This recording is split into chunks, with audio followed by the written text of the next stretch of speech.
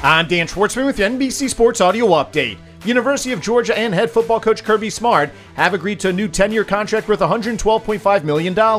Smart led the Bulldogs to their first national championship in 41 years last season and has an overall record of 66-15 in 6 years at Georgia. The contract amount and per year average are the most in college football. The Arizona Cardinals and quarterback Kyler Murray have agreed to a 5-year, $230.5 million contract extension with $160 million of it guaranteed. The average annual value of the deal at $46.1 million is second only to Aaron Rodgers in the league. The contract runs through the 2028 season. The Dallas Cowboys announcing today that they will be wearing white helmets with a Navy star along with throwback uniforms for their Thanksgiving Day game against the New York Giants. Dallas has not worn that uniform combination since the Thanksgiving loss to Washington in 2012. The NFL has decided to get rid of the one-helmet rule this season, prompting many teams to bring back throwback uniforms. With the Cleveland Browns starting training camp next Wednesday, sources are reporting that the team is looking to bring in both Josh Rosen and A.J. McCarron for workouts. Starting quarterback Deshaun Watson is expected to be suspended by the league for either a portion or the full upcoming season after being accused by 25 women of inappropriate sexual conduct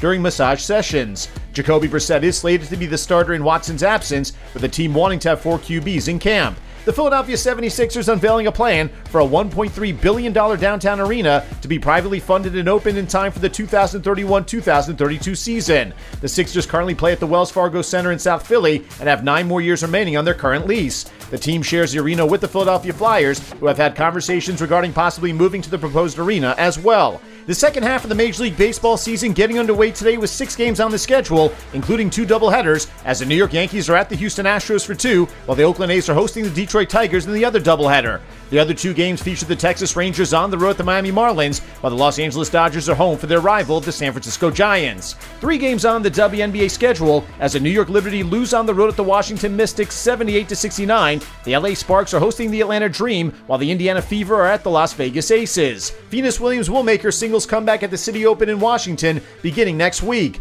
The former world's #1 has not played a singles match since August of 2021, losing in the first round of the Chicago Women's Open. The 42-year-old did play mixed doubles at Wimbledon, though, advancing to the second round with partner Jamie Murray. With your NBC Sports Audio Update, I'm Dan Schwartzman.